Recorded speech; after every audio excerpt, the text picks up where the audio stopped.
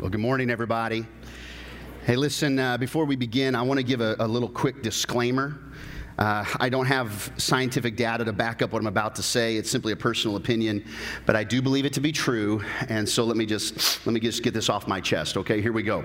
Most people, when they hear the alarm go off, they don't get up out of bed in the morning and just out of the blue say to themselves, today I'm going to make decisions that will ruin my life. I don't have any data. I'm just saying, I think people don't do that. As they lather up in the shower, most people don't think to themselves, I'm going to blow it today. Most people don't pour their cereal and just poof, decide to put work over their family, or poof, decide to get greedy, or make up their mind to cheat their way through life, or even just nonchalantly make the decision to gossip about somebody else. Most Christ followers don't walk out the front door saying, I would love to sin today. In fact, when you and I have tasted the after effects, the bitter aftertaste of sin, we usually don't say, that was my plan all along. Those of us that feel the pain of an affair, or lost everything because of greed, or you don't lose everything and just say, yeah, that's the way I planned it out. Instead, we usually hear things like, how did I let this happen? How did I get here? It's like the teenager who gets involved with the wrong friends, and a few months later, they find themselves handcuffed in the back of a police car, and they say, where did I go wrong? As though just poof, it just happened overnight, like they accidentally fell into sin. Don't fall into temptation. It can almost feel that way, but that's not how sin works. We don't just like, whoops, fall into it. Rarely does anybody just fall into anything. It's more of a subtle road of decisions, a subtle element of thoughts and actions, yeses and nos, that carry us to a place where we sin, where we fall short of the glory of God, where our path is not the path God has planned for us. And that journey, that subtle road, has a name. And the name of the road is temptation, the road of temptation. Now, temptation in and of itself is not a sin. If you're being tempted by something, guess what? You're breathing. It's normal to have temptation. But it is the avenue, the crossroads of Temptation Avenue, where we either fall short of the glory of God or stand firm in the power of His might. And there's a crossroads that we all come to, where we either get paid in the wages of sin, or we store up treasures in heaven, where we either allow our circumstances to conquer us, or where you and I become more than conquerors. It's a hard battle. It's a hard fight, and it's a consistent fight. And you and I are going to fight Temptation Avenue. Our cars simply can pull to the right when it comes to exiting on Temptation Avenue, because we're human, and because there's a real enemy that wants to see you take that exit off of God's plan. Every person in this room has and will stand at the crossroads on Temptation Avenue. The Apostle Paul says it like this in 1 Corinthians 10. Let me read it to you. Don't be so naive, self-confident. You're not exempt. You can fall flat on your face as easily as anyone else. Forget about self-confidence. It's useless. It's useless. Cultivate God confidence. Cultivate what? God confidence. Leaning not on your own understanding, but in all your ways, submitting to Him. That's God confidence. No test or temptation that comes your way is beyond the course of what others have had to face. You are not alone. All you need to remember is God will never let you down. Through the big, through the small, through the tough, through the good. He'll never let you be pushed past your limit. He'll always be there to help you come through it. The words of Apostle Paul a couple thousand years ago, and it's words for us today in 2017. And it's this scripture that brings us to the short story in the Old Testament that beautifully displays what Paul is teaching in this verse.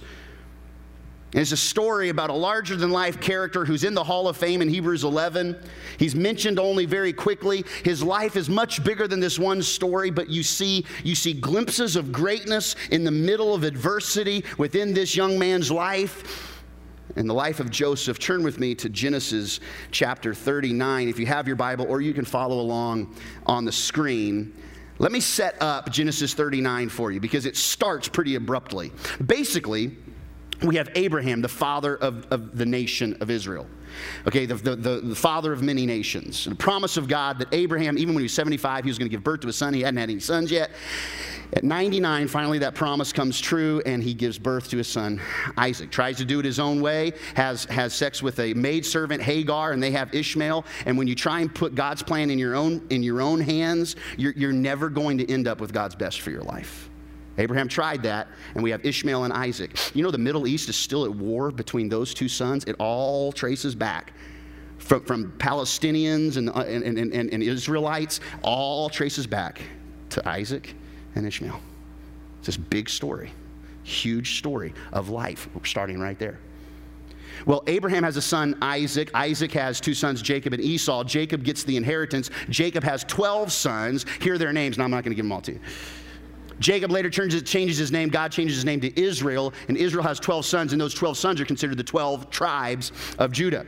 His 11th son, he loves his 11th son because it's his firstborn son of his wife that he truly loved. He had two wives, and the wife he loved couldn't get pregnant, and finally she gets pregnant on the 11th son. She finally gets pregnant herself and gives birth to Joseph. And let's be honest, all the other boys, when you got 12 kids, you're not going to the Galleria to shop for clothes, right? It's Payless shoe stores right there, baby. It's Payless. Like everybody else got Payless, but Jordan, Joseph, he got Jordans. He did. He got Air Jordans. Everybody else just got a coat from Burlington Coat Factory. But like Joseph was like Banana Republic. And it was all multicolored, so it was in fashion no matter what season you're in. Now, the youngest of the youngest, Benjamin, he was great too. But Joseph, he was the apple of Jacob's eye. And Joseph was early on, heard from God, had dreams and visions because he was going to do big, bold things. God had big plans for him. But can I just say, be careful who you share your visions and your dreams with. It could get you in trouble if you share them too prematurely.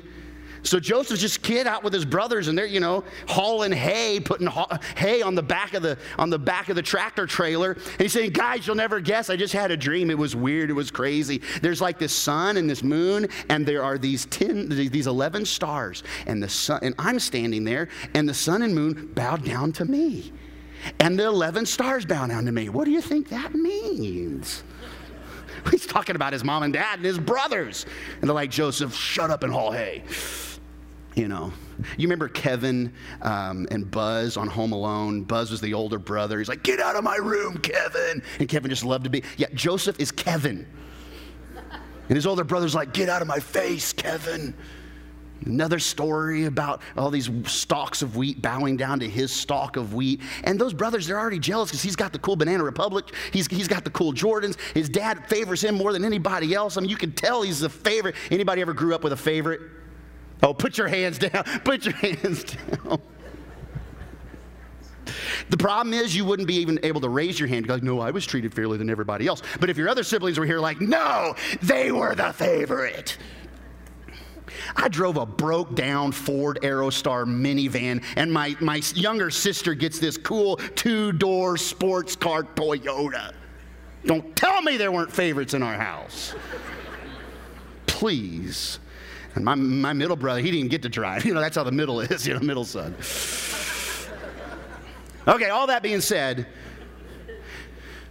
the boys band together, most of the boys, and they're going to kill him. One of them speaks up and says, we can't kill him, let's just get rid of him. And so while they're just hanging out, they throw him in a well. Slave traders come in, they sell him. He gets sold into slavery, goes into Egypt, and this is where we pick up the story. Ready? Genesis 39. Now Joseph had been taken down to Egypt. Potiphar, an Egyptian who was one of Pharaoh's officials, the captain of the guard, bought him from the Ishmaelites. Look at that, how things come full circle. Ishmaelites who had taken him there. Verse 2, the Lord was with Joseph. Joseph just wasn't with the Lord was with Joseph, so that he prospered, and he lived in the house of his Egyptian master. When his master saw that the Lord was with him and the Lord gave him success in everything he did, Joseph found favor in his eyes and became his attendant, his right-hand man to Potiphar. Potiphar put him in charge of his household, and he entrusted to his care everything he owned. From the time he put him in charge of his house and all that he owned, the Lord blessed the house of the Egyptian because of Joseph. The blessing of the Lord was on everything Potiphar had, both in the house and in the field. So Potiphar left everything he had in Joseph's care. With Joseph in charge, look at this scripture, he did not concern himself with anything except the food he ate. Now Joseph was well built and handsome. Sound familiar? And after a while, his master's wife took notice of Joseph and said, hey, I added that's not in Scripture. Come to bed with me. But he refused. Here's what he says. With me in charge, my master doesn't concern himself with anything in the house. Everything he owns he is entrusted to my care. No one is greater in this house than I am. My master has withheld nothing from me except you, because you're his wife. How then could I do such a wicked thing and sin against God? And though she spoke to Joseph, look, day after day, relentless, he refused to go to bed with her or even be with her. One day he went into the house to attend to his duties, and none of the household servants was inside. She caught him by his cloak and said, come to bed with me. But he left his cloak in her hand and ran out of the house. She called her household servants. Look, this Hebrew has been brought to us to make sport of us. He came in here to sleep with me, but I screamed. When he heard me scream for help, he left his cloak beside me and ran out of the house. She kept his cloak beside her until his master came home. Then she told him this story. When Potiphar heard the story, he burned with anger. And Joseph's master took him and put him in prison, the place where the king's prisoners were confined. But while Joseph was there in prison, the Lord was with him. He showed him kindness and granted him favor in the eyes of the prison warden. So the warden put Joseph in charge of all those held in the prison, and he was made responsible for all that was done there. The warden paid no attention to anything under Joseph's care because the Lord was with Joseph. Do you see a thread? The Lord was with Joseph and gave him success in whatever he did. Let's pray. Father, the next few moments, we're going to pull from this story timeless truths that apply to Joseph and Potiphar and Mrs. Potiphar and apply to us and every day. May we have ears to hear. And God, right now, even talking about this, I know there's been tension in some shoulders already. I bring up sexual stuff and people get tense. They start fidgeting, or they start moving, or they start getting uncomfortable, or they start thinking about this, or they're thinking about that, God, I pray that you would speak to the room through this message, that by the time we leave here, we will not just be hearers of the word, but doers of your word. Because the person who hears and does is wise. The person who hears and does nothing is foolish. May we be wise today and have the courage to implement your word in our lives. We ask it in the name of Jesus, the strong Son of God, and everybody said amen. Amen. There was nothing the boy could do to defend himself. One bully grabs the boy from behind on his hair and tackles him to the ground, while another bully pins the lad's face to the dirt with his knee. Then there are 8 other bullies that rip his clothes off, and he tries to fight them off, but even his well-built 19-year-old body is no match for the older, stronger boys. And this isn't just some gang that blindsides some kid in a back alley. These bullies are his own flesh and blood. They are his brothers. And they pull Joseph off the ground half naked, and the last thing Joseph remembers is the sensation of falling backwards several feet and hitting the bottom of the cistern. Everything goes black. Hours later, Joseph wakes up, his head throbbing, massive concussion, hair and face matted with blood, and as he slowly pulls himself up, he realizes he's no longer in the field or in the cistern. Instead, he finds himself in the melodic movement of the back of an ox cart that has been retrofitted as some sort of makeshift mobile prison cell. His hands and feet are tied, his mouth is dry, and Joseph, the spry young visionary, the boy with dreams, finds himself in the custody and the property of a band of traveling slave traders, the Ishmaelites. So after a month of slow travel, the slave traders find their way to the heart of Egypt and to the downtown trade center. And with a few words and a little bartering, Joseph is sold into the house of a high-ranking official in the kingdom of Egypt. Joseph is now the property of Potiphar, the captain of the guard, the chief bodyguard to the Pharaoh himself. It sounds like a dark moment for Joseph. Sounds almost like the end of the story instead of the beginning of the story, but the Bible says, and it's very important in your story and mine, the Lord was with Joseph. The Lord was with him. No matter how deep your well is, no matter who has turned on you, regardless of how bad the wound is, even when your own flesh and blood turn against you, the Lord is with you. And the Lord was with Joseph. Now, Potiphar, he ain't no dummy. You don't become the captain of the guard by being an idiot. He saw something in Joseph. He buys him at a discounted price, and immediately he begins to put Joseph to work. And here's an interesting note in this whole scripture. Joseph doesn't wallow in self-pity. He doesn't complain about his situation. He doesn't look up into the heavens and shake his fist at the stars and yell, "How could you, God, put me in this situation?" No, he makes the most of his circumstances. And he works hard for Potiphar. He doesn't give it a half-baked effort. He works hard. And you know what he does as he works hard? The Lord blesses everything he puts his hand on. It was like might. It's like a golden touch. Potiphar starts Joseph in the garden. And before you know it, Joseph's bringing in tomatoes the size of bowling balls. Where'd you get those? Oh, just plowing in the garden. Potiphar puts him in the garage, and before you know it, Joseph has Potiphar's old Chevy pickup running again. Are you kidding me? That sucker cranked up. Joseph like, man, it was quite a deal, but hey, the Lord was with me. Potiphar takes him out of the yard in the garage, puts him in a suit, and before you know it, Joseph starts turning profits with Potiphar's small business ventures.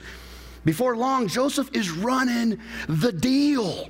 He's in charge of the house. The head chef, the chief maid, the entire custodial staff, they're all reporting to Joseph. Now I want you to write this down. One element on this road to Temptation Avenue. Number one, when everything is going great, the next exit might just be Temptation Avenue. Now I'm not saying everything's going great in Joseph's life. He's a stinking slave. But he's blessing Joseph even in the midst of his adversity, even in the midst of his trial, even in the midst of being a slave in a house. God's blessing him. And just when things begin to go good and look good, watch it. That's when the enemy loves to tempt us. After a great victory, after a great presentation at the office, after a special anniversary, after church, when everything seems to be going good, watch it. The very next exit on our journey could be Temptation Avenue. And everything was going great for Adam and Eve. All the garden to themselves. They didn't want for anything. Didn't have to cook. They just didn't have to do laundry or iron clothes. Didn't have to wear clothes. Things were great. But the next stop, Temptation Avenue. Mighty King David wins a great victory against the Samaritans, decides to chill at the royal palace, checks out the view of the kingdom from the palace roof late at night, notices foxy Bathsheba. Next stop, Temptation Avenue. Jesus is baptized by John, marks the beginning of his 3-year ministry on earth. The sky splits open. A voice from heaven says, "This is my boy. I am well pleased with him." Jesus walks into the desert to fast and pray. Next stop, Temptation Avenue. The difference between Jesus and David and Adam and Eve is when Jesus was tempted, he was sinless. He took on the perfection, so you don't have to be perfect, but you lean into him when you deal with things. And he gives us grace to cover the gap between you and him. And the life you're living and the life you could live, he gives us grace and bridges that gap. You're pretty aware of the enemy's devices when you're at the bottom of the barrel. It's when you're living at the high life, when things are golden. Watch it. The next exit might just be Temptation Avenue. Joseph's got this house of Potiphar running like a Swiss clock. Food's on the table at the right time. Laundry is folded just right. Potiphar's 401k is earning double-digit interest. He's young. He's confident. When guests come over, they go to sit down to a meal. He claps his hands, and all the servants start saying, "Be our guest, put our service." Plates flying. He's young, he's confident, he's smart, he's well built, he's a good-looking dude. And after a while, Mrs. Potiphar, or Hotiphar, begins to notice this young, good-looking, well-built man who's running a tight ship. I mean, she had asked Potiphar like 6 times, when are you going to fix the TV in the den? And she walks into the den one day, and the TV's on. And it's her favorite show. And she's like, you finally fixed it, Potiphar. Oh, where is Potiphar? And Joseph's like, oh, there's no problem. That's no problem, Mrs. Potiphar. I took care of it. She's been complaining about those weeds in the garden. The next day, she sees Joseph hauling these trash bags to the front of the yard. He pulled all the weeds. It's looking clean, fresh mulch. She also notices Potiphar hadn't been around much lately. And so as Joseph shows the new employee how to clean the deep end of the pool, Mrs. Potiphar, she's tanning poolside. She's tanning poolside, reading the Egyptian Inquirer, sipping her daiquiri, and as Joseph shows the new recruit how to check the chlorine levels in the pool, she can't help but stare through her dark Gucci sunglasses and think,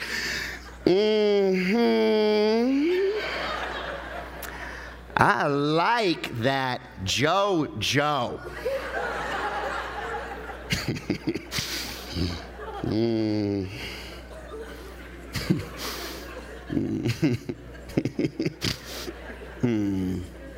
Now I want to pause and make another statement, number 2. Be careful. You possess the power to inadvertently lead others down temptation avenue. You have the power to lead others down that temptation. And many times we're so focused about ourselves fleeing temptation that we don't realize the inadvertent collateral damage we can do when we lead others down that path. Here's a question I have about the story. Where in the world is Potiphar? Well, the Bible says, it's very clear. We know where Potiphar is. He left in Joseph's care, the Bible says, everything he had, and with Joseph in charge, get this, with Joseph in charge, Potiphar didn't concern himself with anything except the food he ate. That's the Bible. I mean, giving responsibility to your servant is one thing. Trusting Joseph with the affairs of his estate is one thing. But going completely AWOL, it's like he didn't just delegate his authority. He dumped the authority. He completely handed it over to Joseph, jumped in his convertible, and he drove to the nearest Golden Corral. As Potiphar licks his lips and lustfully eyes the chocolate cake at the all-you-can-eat buffet, Mrs. Potiphar licks her lips and eyes the young man who has assumed the image and authority of the man of the house. All right, husbands, wives, let's talk for a second. Let me tell you something this morning. Wives, let me speak to you. Husbands, you too. There are responsibilities you have in your home and in your marriage that are yours and yours alone. They cannot be delegated and they cannot be neglected. They are your responsibilities. And if you don't take care of those responsibilities, someone else may be in line to take care of them. Husbands, only you can be the intimate confidant of your wife. No one else should fill that primary position. Wives, only you can be the primary affirmer of your husband, to lift him up. Listen, everyone, only you are responsible for your personal relationship with Christ. No one else can love him for you. Dads, only you can be a dad to your kids, the real dad to your kids. Wives, never before, listen close, never before in the history of the world has there ever been such a creative, multifaceted assault on a man's sexual integrity. Wives, when it comes to sexuality, you are your husband's only pure option. Only option and only pure option. Don't neglect or inadvertently delegate that responsibility. And all the married men just like, well, I'm taking notes. Where are the fill in the blanks here? Glory to God. Preach, Pastor, preach. Now, shut up for a second, husbands, and listen. Be careful, be careful, be careful. Don't be like Potiphar. Just concern yourself with stuff, with the food you eat. Don't just concern yourself with the deer lease. Don't just concern yourself with Sports Center and the corporate ladder.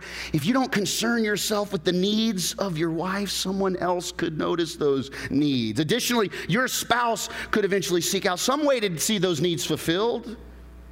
Husbands, your ear should be the go-to location where your wife can share her most intimate issues, insecurities, dreams, and concerns. It shouldn't be her mother's ear. It should be your ear. It needs to be yours. It shouldn't be her boss's ear. It's your ear. Your arms should be the arms she runs to, he runs to, when they need to know everything's going to be okay. And if your arms have a sandwich in one hand and guns and deer trophies in the other, without considering what's most important, you may inadvertently lead someone else down Temptation Avenue. Now. Pause. Back up the truck. Beep, beep. Don't misunderstand me. You and you alone are responsible for your actions. You cannot blame your sin on someone else. Can't blame your sin on your spouse. Can't blame your sin on this or that or the other. But we don't sin in a vacuum. That's what I'm trying to tell you. Your actions have the power to cause someone else to stumble into Temptation Avenue. And while some might be quick to dismiss Potiphar's wife as just some sex-craved housewife, my heart kind of goes out to her, you know? I kind of feel bad for Mrs. Potiphar. She's got all the money she wants, all the help she needs. Her husband's only concerned himself with food. She's neglected and ignored by her husband. He's neglected his responsibilities. And I could see her saying, if he won't give me the attention I need. And so this lonely, bored, rich woman is thrown into the company of an unusually handsome and attractive man. The Dwayne "The Rock" Johnson of the ancient world.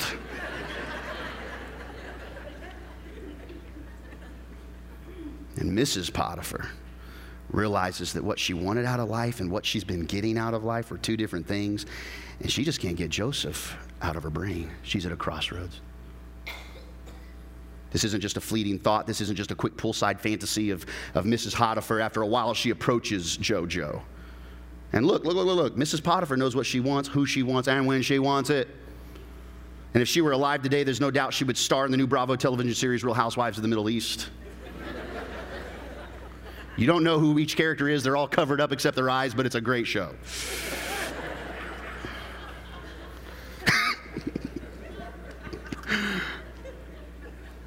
So she doesn't send him an anonymous letter with a lipstick kiss. She doesn't write him a poem or cook his favorite meal one night. No, she goes for the jugular. The Bible says she comes right up to Joseph and says, "Come to bed with me." No talk. No, you're so funny. Hey, you. Come to bed with me. Now, Joseph isn't some goofy preteen. He's an adolescent 19-year-old who knows what a woman looks like.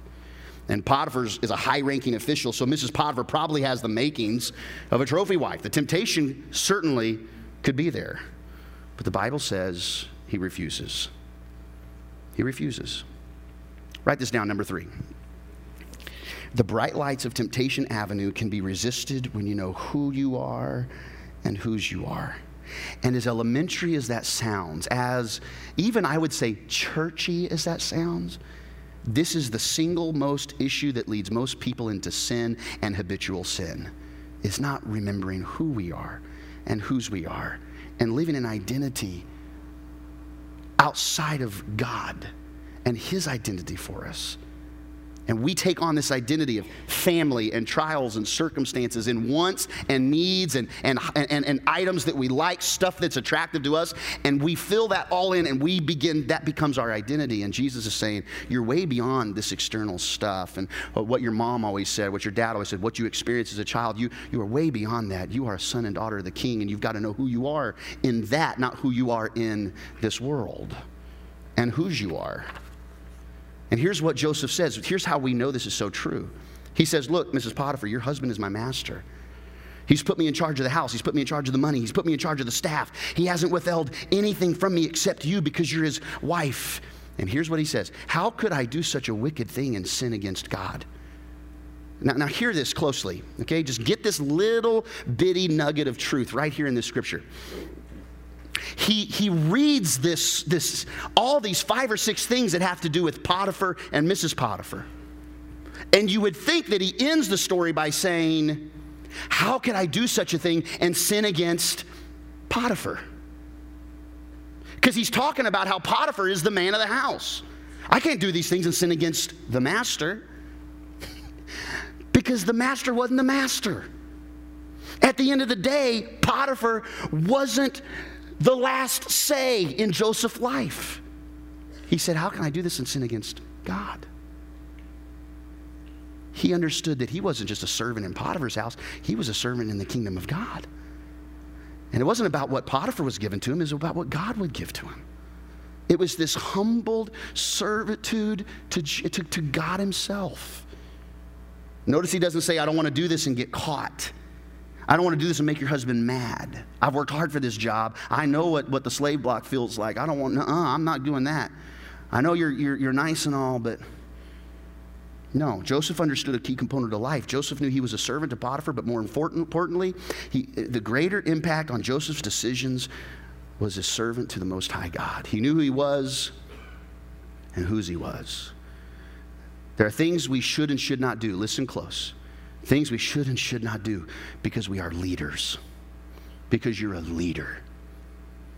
There are things you should and should not do because you are a mom. There are things you should and should not do because you are a dad, or you are a wife, or you are a husband.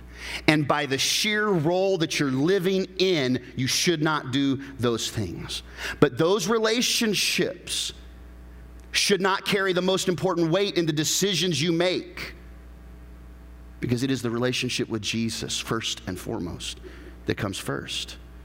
So Joseph says, not because I'm a servant to Potiphar, but because I'm God's servant, I can't do this with you. So how did Potiphar's wife respond to that? Did she say, oh, it's so embarrassing. What was I thinking? You're right, Joseph. Just don't bring this up, okay? Let's just, here, have a tea. She didn't say that. The Bible says she was relentless. Day after day, she chased him down like the cougar she was. The perfume got a little thicker. The outfits got a little tighter. The skirts got a little shorter. The lipstick got a little brighter. Joseph, should I wear my hair up or down today? Joseph, how do you like my new jeans? They don't make me look fat, do they, Joseph? Don't answer that, Joseph, no matter who you are. Day after day, outfit after outfit, she tries to sweet talk Joseph into the bedchamber, and day after day, he refused. What a guy. But can I tell you, it's not just emotional willpower. The Lord was with Joseph. And when we walk the road, surrendered to Christ, we don't walk alone. And some of you, you know better, but you've veered off and you've wanted to walk your own path. The Lord was with Joseph, and Joseph was with the Lord. And he refused. William Congreve penned a very popular saying. You probably know the latter half than you know the front half. But here's what he said. This is a quote from William Congreve. Heaven has no rage, like love to hatred turned, nor hell a fury like a woman scorned. And Mrs. Potiphar was feeling a little bit scorned. So one day, she shows up to the house and she gives the whole staff a coffee break. She starts handing out $5 gift cards to Starbucks. And she says, go down to Starbucks, enjoy, come in a couple hours late. They're like, thanks, Mrs. Potiphar. And the house empties out and they go down to the fresh market and they go to Starbucks. Later on, a few minutes later, Joseph shows up. He's just picked up the mail out of the mailbox. He walks in through the front door into the foyer, and he's sifting through the bills and the junk mail, and he lays down the junk mail on the little table in the foyer, and he notices that, the buzz of the house isn't buzzing. It's kind of quiet. A little too quiet. So he's got those bills in his hand, and he walks from the foyer, and he walks into the living room, and there in the living room is only one person. And it's Potiphar. She's standing next to the shelf. She's just got eye contact. He's looking at her and she's looking at him. He's like, she just pulls back like this, slides a record right off the shelf, takes the skin of the record, flips it across the room. She's holding that record. She flips it in her hands. She's looking at Joe. lays it on the record player, takes the needle, and when the needle hits the vinyl,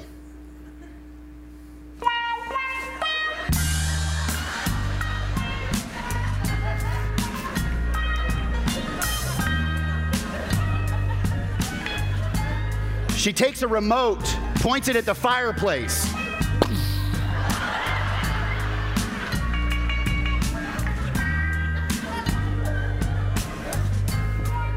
Now, the first time she approached Joseph, she said, "Come to bed with me."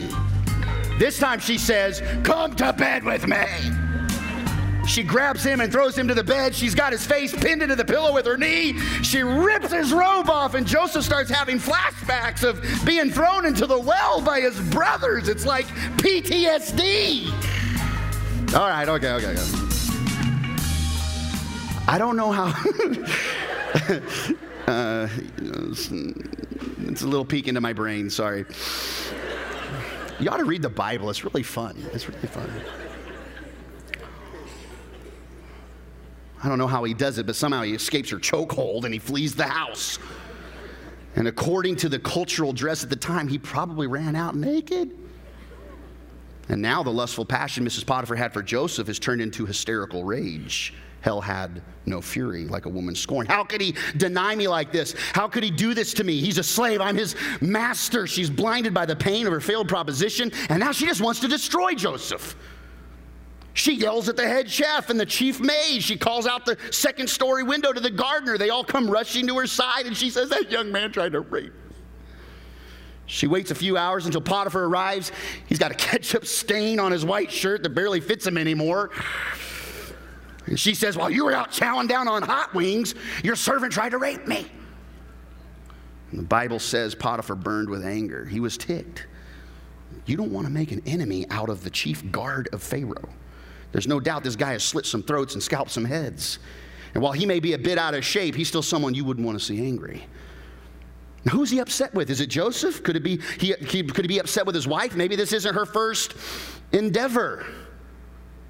Could he be mad at the situation because it meant losing his best guy, and now he's going to have to say no to the guys for poker night every Thursday and have to start paying his bills again?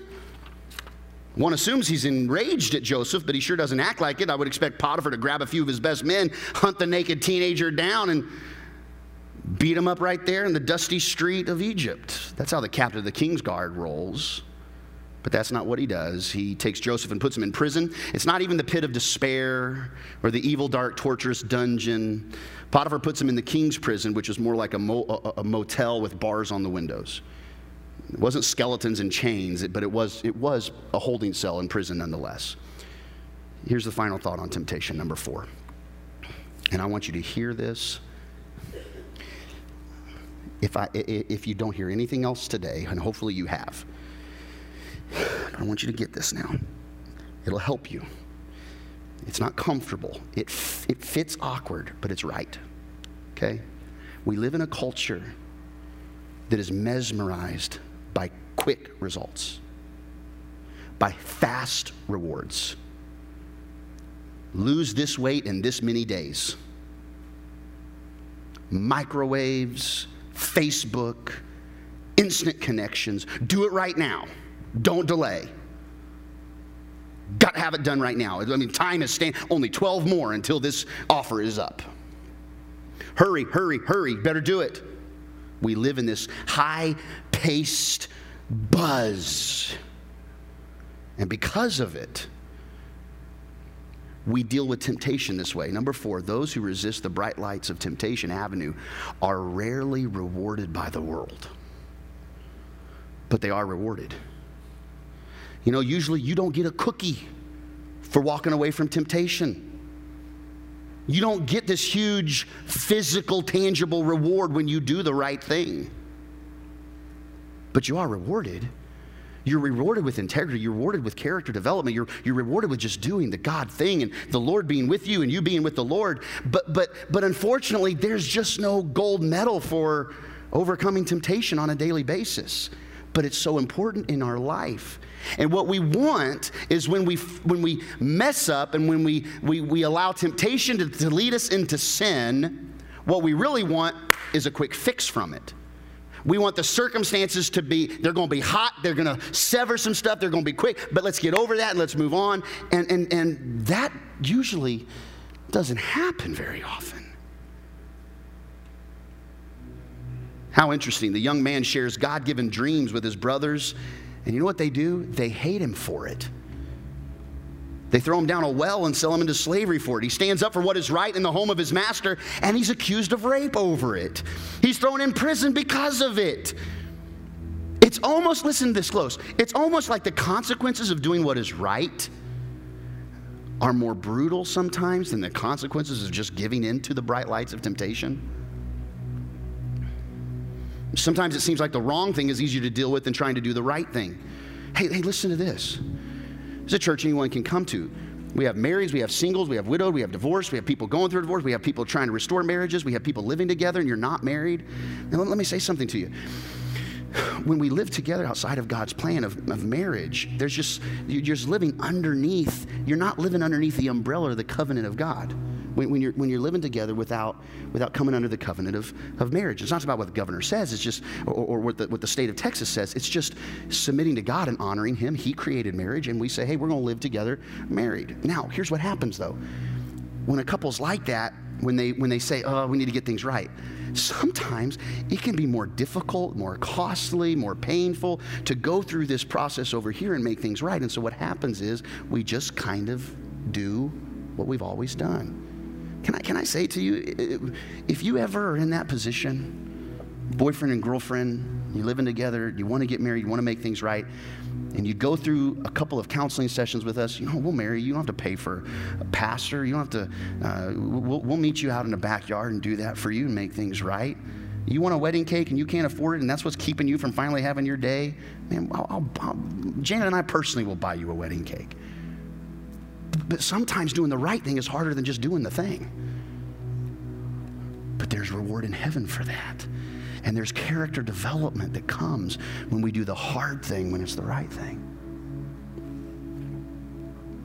Sometimes it seems like it's just easier, though. The woman knows she's crossed the line with her coworker. They've already stolen a kiss from each other one night in the parking lot. That's all that happened. You know you shouldn't be hanging out with him, but the pain of cutting it off and trying to explain all that and get through the restoration, all that. Oh. So you do the wrong thing and hold it back because it's easier, and that's the challenge of the Crossroads of Temptation Avenue. When we choose the wide lane and give in, we sin, and sin separates us, and we're walking with a hamstring issue.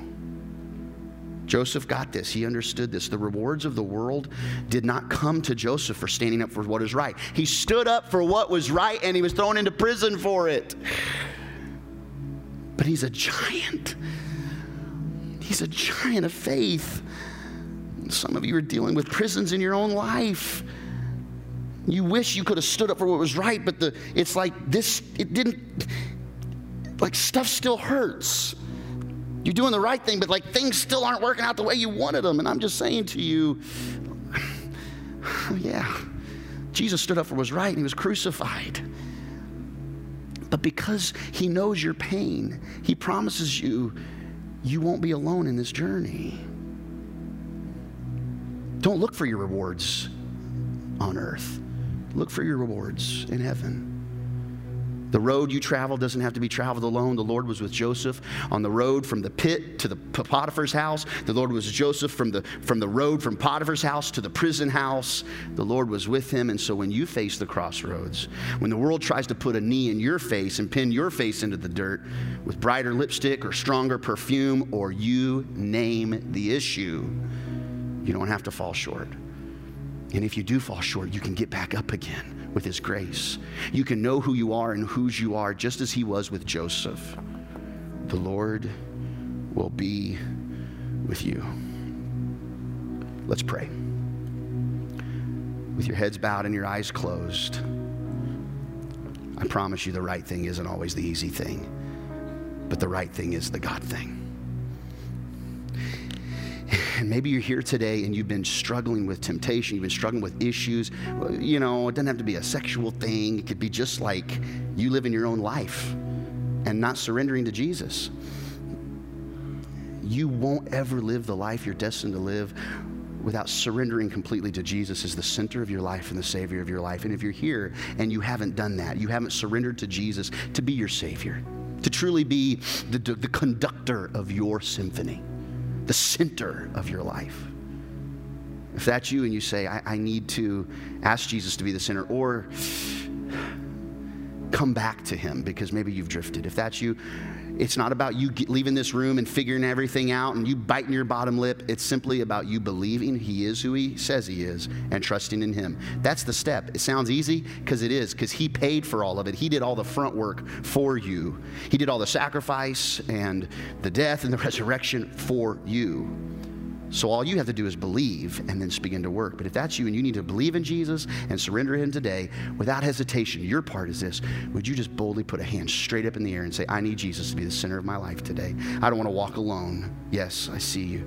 Anybody else? Yes, yes, yes. Anybody else? Shoot a hand up. Anybody else? Yes, thank you. Yes, yes, yes, yes, yes. Jesus so loves you. He loved you preemptively before the foundations of the earth. He gave his son for you. You don't have to walk alone. I want to pray over you, Jesus. Thank you for those that raised a hand. May they yet again, or for the first time ever, offer their lives to you. Lord, we surrender to you. Be our King, be our Lord. Guide us, walk with us, walk with me. I want to give in to that temptation stuff. I want to walk with you with everything in me. With heads bowed and eyes still closed, if you're here today and there's been some temptation, you're just asking the Lord to heal something or overcome something. I don't want to embarrass you, but maybe you just lift a hand. I want to pray over you too. Yeah, hands all over. Yeah, you're not alone. Hey, no one's above temptation in this room. No one. Pastor's not above temptation. Pastor's wife's not above temptation. The deacons aren't above temptation. You're not above temptation. Jesus, I pray that we would do the right thing.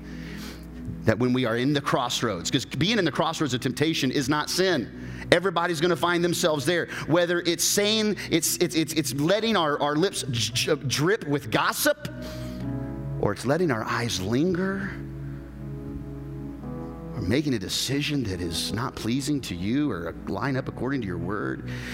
Thank you for your grace. Thank you for your forgiveness. Thank you for our next chance. Thank you, Jesus. And in your own words, you just say thank you for his grace on your life. And now we ask for the courage and the boldness to step away from what might be drawing some in. And as it went with Joseph, so it would go with us, that you would be walking with us. We ask it in Jesus' mighty name. Amen. Amen. Would you put your hands together for those who made a decision to follow Jesus today?